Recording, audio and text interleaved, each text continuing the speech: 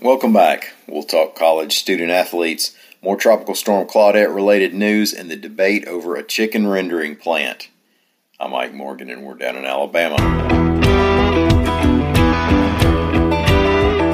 Colleges and their conferences will be spending some time trying to figure out just how much the landscape's going to be changed by yesterday's U.S. Supreme Court ruling. The court ruled unanimously that the NCAA cannot put a limit on education-related benefits that schools can offer student athletes, and any such limits amount to violation of antitrust laws. Now, the benefits that might now be in play involve things such as paid internships, graduate scholarships, computers, study abroad programs, and more. The decision is a big deal immediately, but it's also movement in the debate over whether to allow college players to be paid beyond the cost of their education, as in a salary, cash money.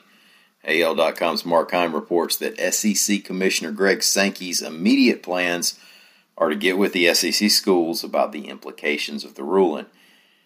He said the opinion offers, quote, clarity as we move forward to provide additional educationally related benefits to student athletes.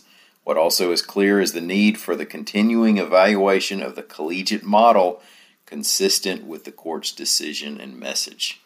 More news from AL.com has continued to come down involving the weekend stormy weather in Alabama. Governor Kay Ivey declared a state of emergency in the wake of Tropical Storm Claudette, which dumped a lot of rainwater on the state Saturday and is linked to 14 deaths now. What that means is that the Alabama National Guard and the Emergency Management Agency can help storm damage recovery in the counties covered by the state of emergency. Now, those counties were Baldwin, Butler, Cherokee, DeKalb, Escambia, Mobile, Monroe, and Tuscaloosa. 10 people, mostly children and teenagers, were killed on I-65 in Butler County in a crash that involved 17 vehicles.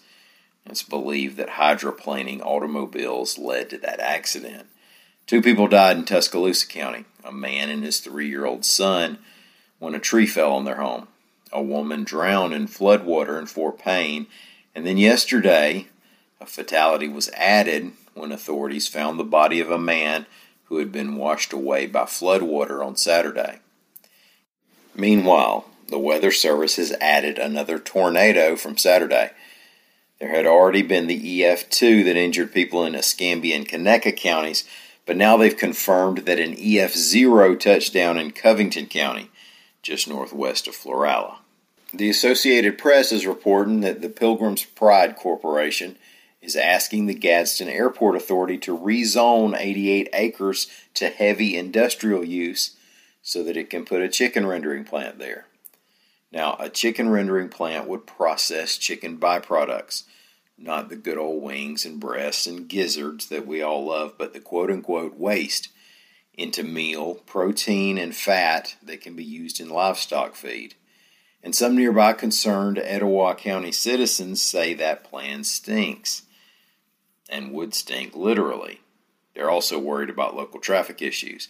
Now, earlier this month, an Etowah County judge said the plant would be close to homes and schools, and that the city of Gadsden can't approve the building of a plant until he makes a decision about whether it can allow the plant in a light industry zone. Meantime, Pilgrim's Pride would like to have the land rezoned to heavy industrial use and then buy or lease it.